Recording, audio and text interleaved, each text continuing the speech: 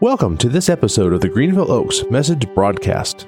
The Greenville Oaks Church of Christ seeks all who need Jesus, and together are becoming His fully devoted followers, encouraging and equipping people to love God, love people, and serve others in an ever-growing way of life. Find out more about Greenville Oaks, or connect with us online at greenvilleoaks.org. As always, we ask that you subscribe to, rate, and review our podcast. It makes it easier for others to find us. And now, on to this week's message with student minister Wes Raspberry. Yeah, like Christopher said, we are excited to have a guest speaker with us this morning. We're actually going to have guest speakers over the course of the next 8 weeks.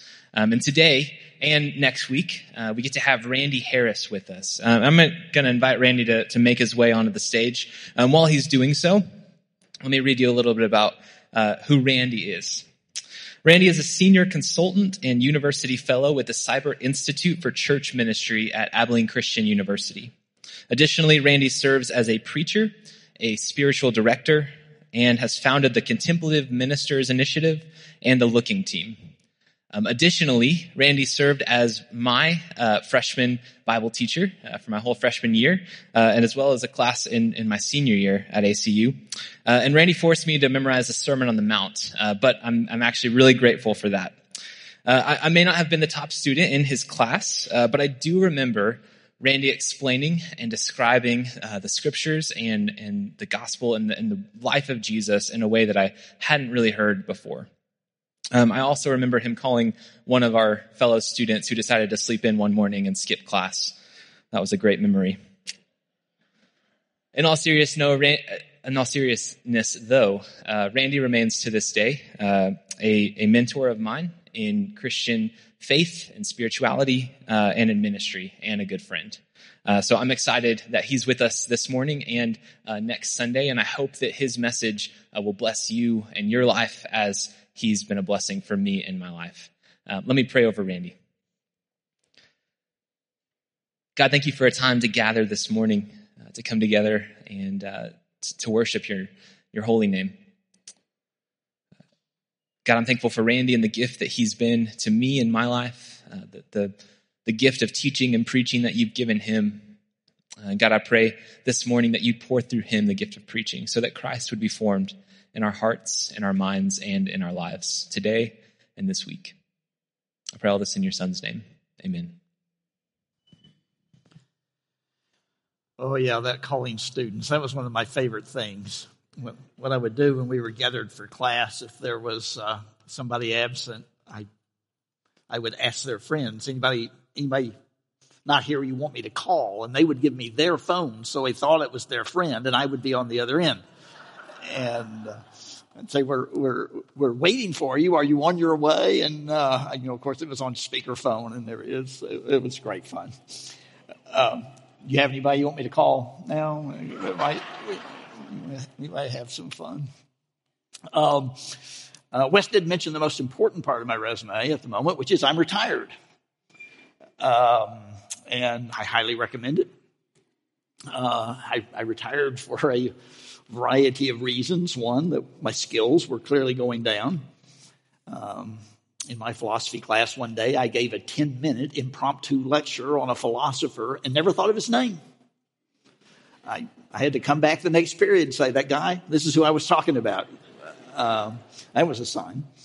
And the technology was obviously quickly passing me by, and this is one of the few lessons in which I ever teach where I'm going to show you a couple of images.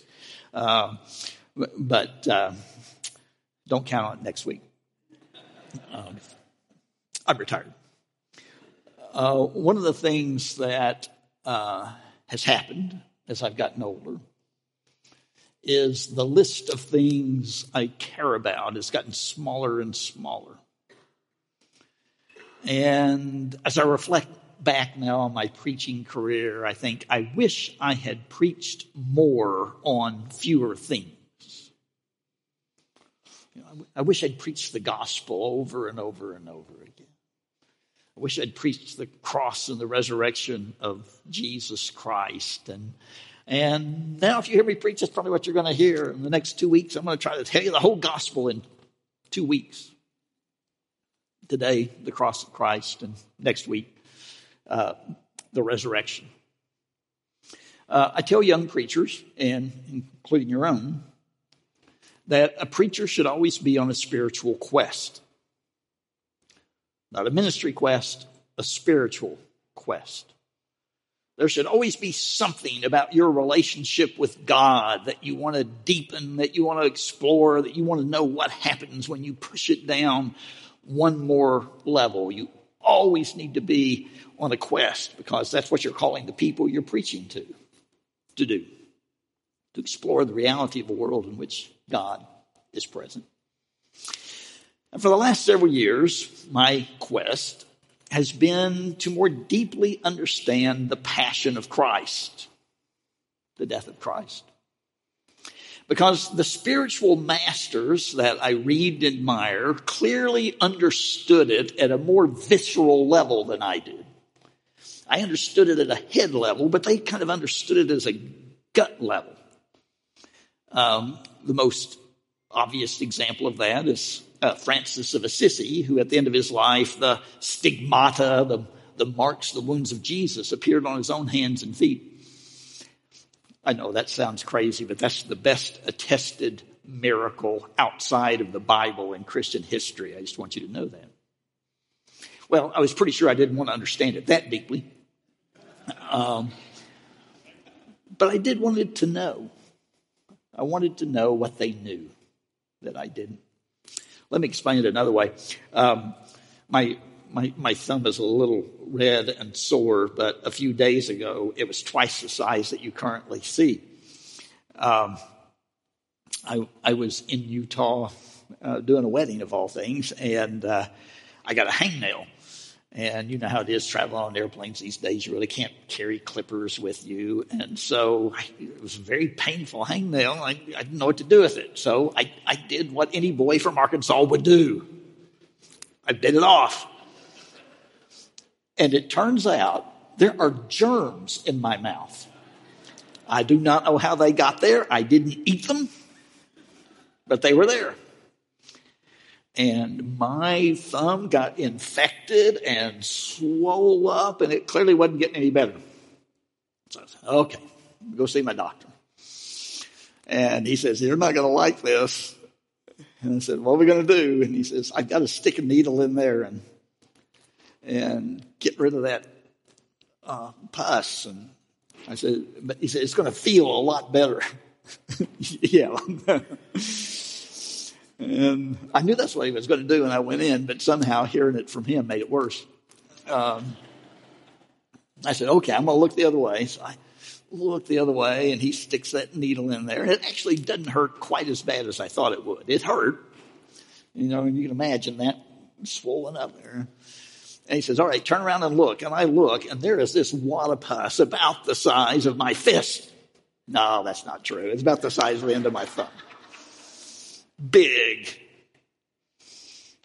Now, I could have just told you I had an infected thumb, and you would have understood that with your head. You would have said, oh, yeah.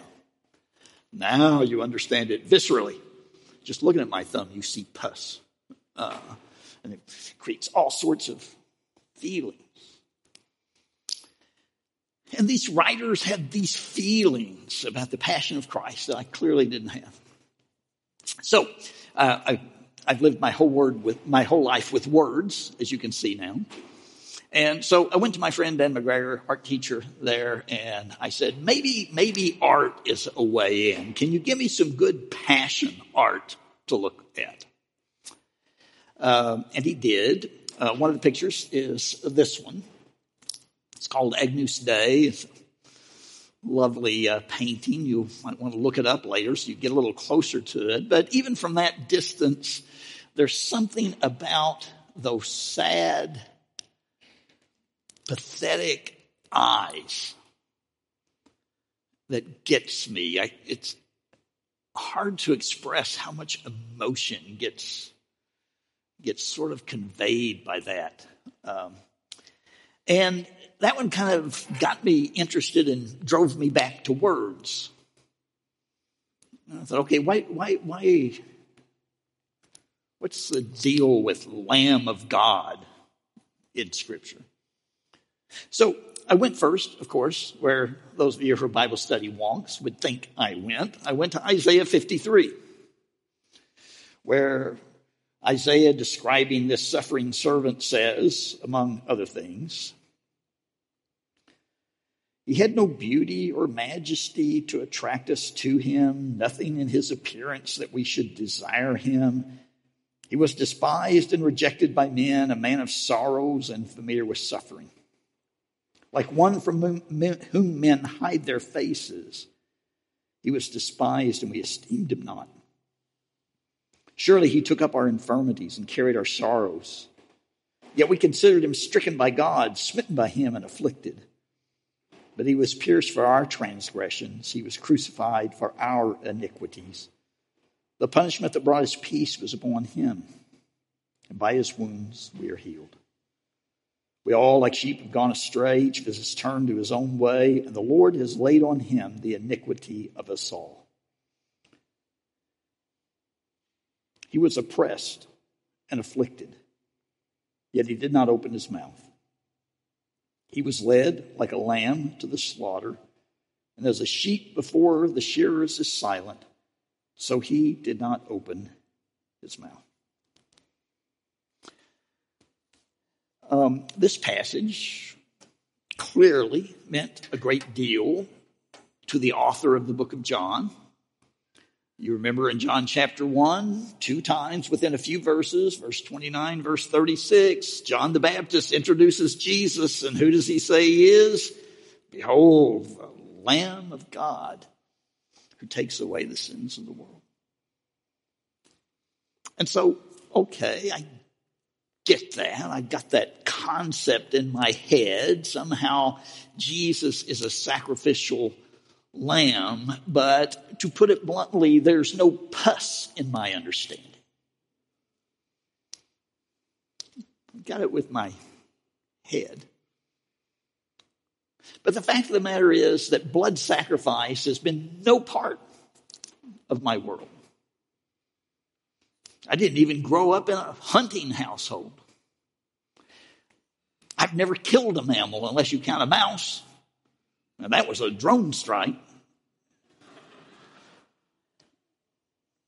Blood sacrifice, I have no idea what this means.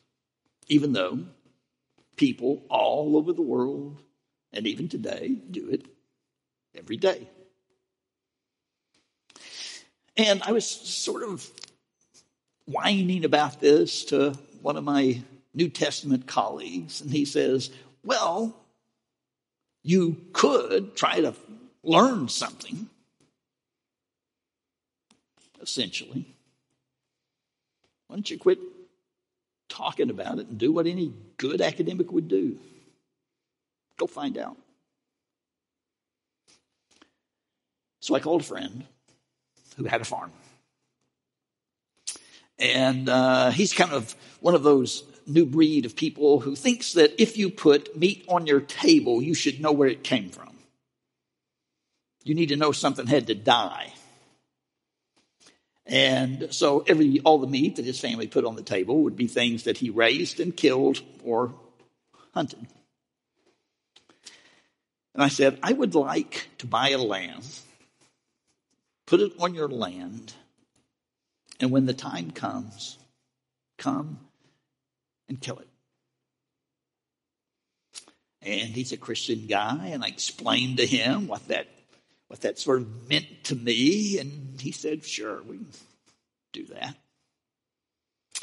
And so I bought a lamb. Now, I did not buy a lamb without blemish, which it turns out is beyond my financial capacity. I bought this lamb, very blemished. White, black. He's got a little brown mange going down his back of his neck. You can't see that. He's definitely not a lamb without blemish. However, he is very good at doing the lamb thing. He's cute. And I knew that my lamb needed to have a name. Jesus seemed far too literal. And so I named him Jesse. And Jesse wasn't very popular with the other lambs and goats. And he was skittish, wouldn't really let me get very close to him at all. And he was just sort of an unpopular lamb. I don't know what, maybe it's a brown mange going down his back. I don't know. My host's son could talk to Jesse. He would say, "Bah," and Jesse would say, "Bah," back. They were on speaking terms, but the lamb wouldn't have much to do with me. And so I went out a couple of times afterwards to pray over my lamb, Jesse. Not quite ready to share those prayers at this time, but then the time had come. So I got my friend Dan, the artist, and I went out to the farm to kill Jesse, my lamb. And I talked to my friend about how he killed his animals out there, and he says, "Well, I shoot them." And I said, "Okay, most humane way, I get that, but I'm going to have to get closer to it than that." And he said, "Well, there's a Middle Eastern guy out here who does kind of halal killing with a knife. Let me talk to him." So he did, and I show up there, and nothing's really happening. And I realize finally that he's waiting for me to say, "I'm ready." And so finally I say, "I'm ready." And he says, "Okay, now the main thing is, you're gonna lean on his back between your legs. You're gonna lift his head. You're gonna bring the knife across his throat."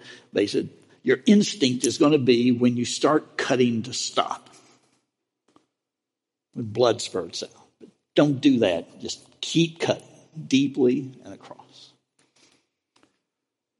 And I said, "Okay. I'm not going to show you a picture of that. Relax. Here's the picture just before." And I know this is going to be a little hard to believe, but at this point, I more or less froze. Jesse was offering no resistance. Jesse wasn't saying a word, like a lamb to the slaughter. But I'm now filled with apprehension that I will botch it. It's a living creature. I don't want to bollocks this up. And so I turned to my host and I said, "You want to guide my hand?" And he said one word: "No." And I don't know what that no meant. It could be no, because I've never killed a lamb like this either. You're on your own. Or more likely, by the way, he had a gun sitting there. He was ready if I botched the job. But I think it was the no that said, "This is going to be on you. This is going to be completely on you." And so I cut. I cut deep, and I didn't stop. Blood spurting out.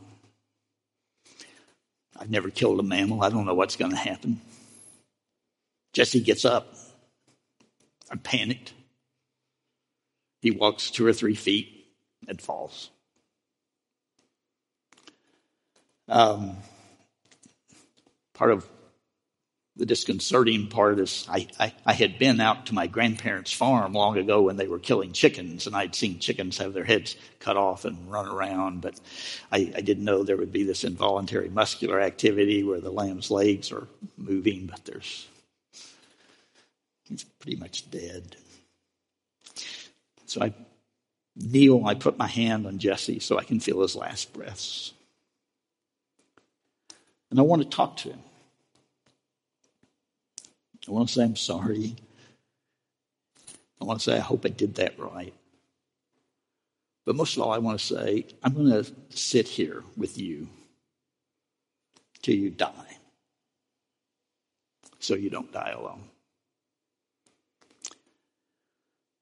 But I'm not like 3-year-old Abe, and I don't know how to say bah.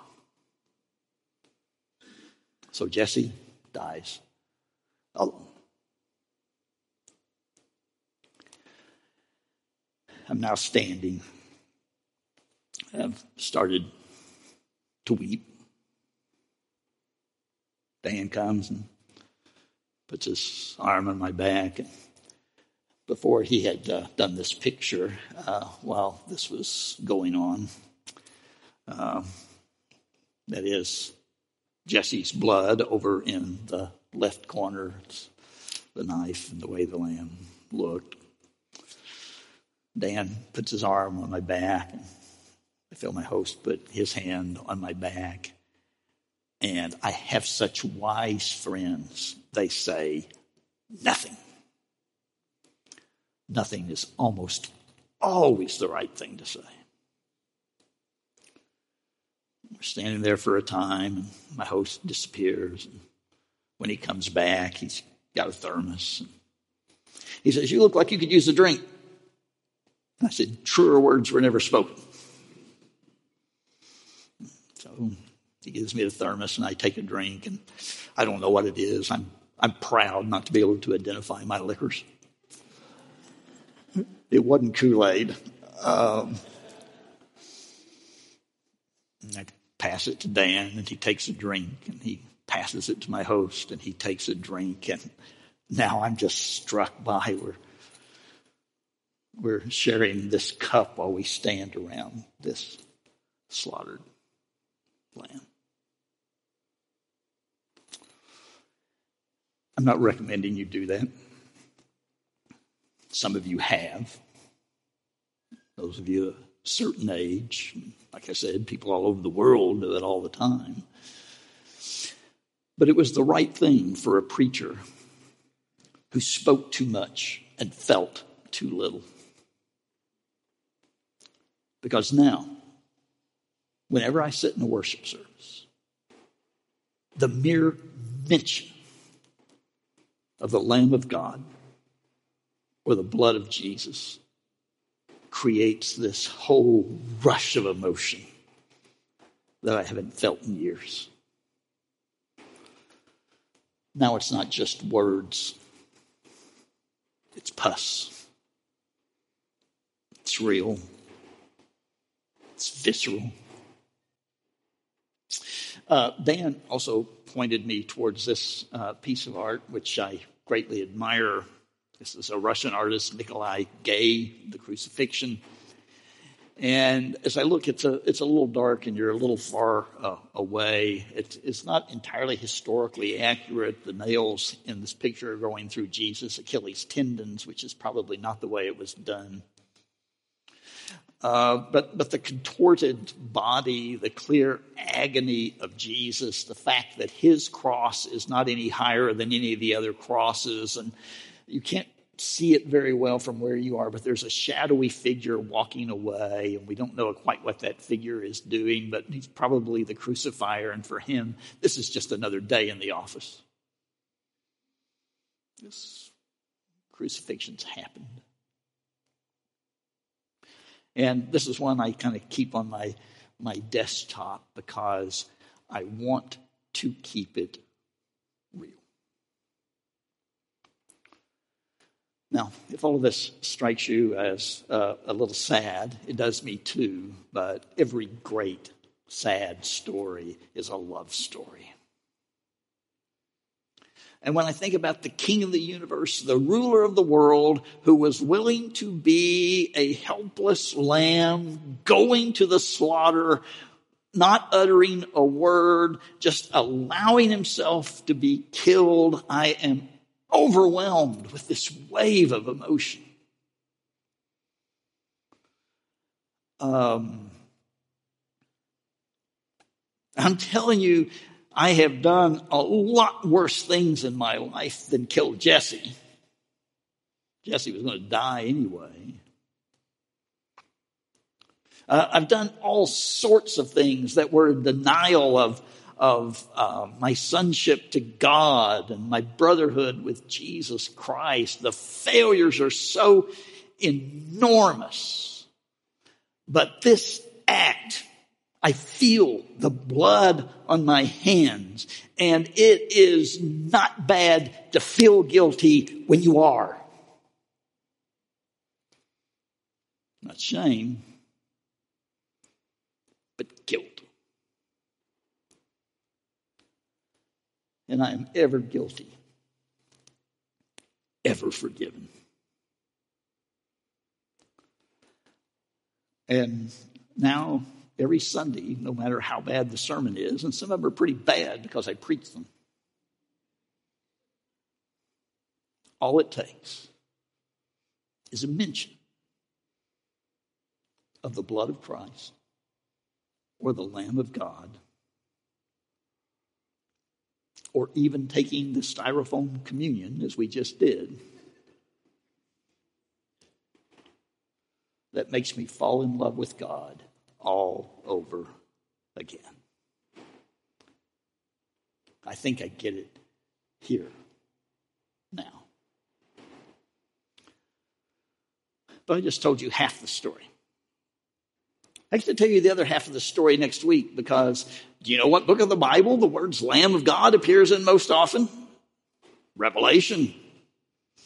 The Lamb of God is all over Revelation. And the slaughtered lamb, that's just the beginning of the story. This lamb is also going to conquer the world. But that's another story. Would you stand?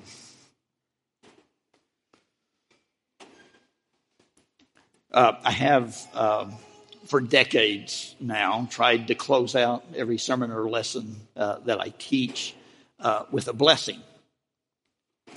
It's a combination of some Hebrew Bible passage, the book of Jude, and an old monastic blessing. It's got everything in it. And it turns out that people don't remember any of the sermons that I preach, which is a shame because they're most memorable. When I see them, what they most often mention is the blessing. And I think I get it.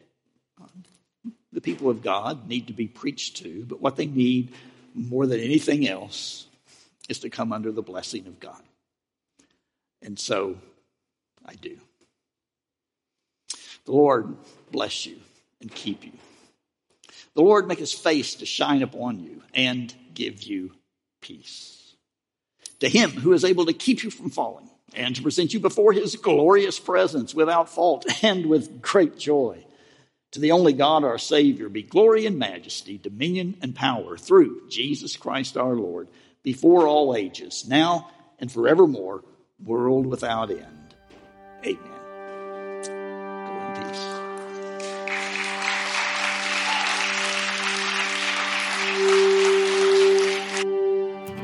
Thank you for listening to this message from the Greenville Oaks Message Broadcast. We hope this message helps you to inspire people to follow Jesus, because you're convinced, like we are, that following Jesus is the best way of life possible. Connect with us on Instagram. You can find and follow us there at Greenville Oaks. Discover more about the Greenville Oaks Church online at greenvilleoaks.org.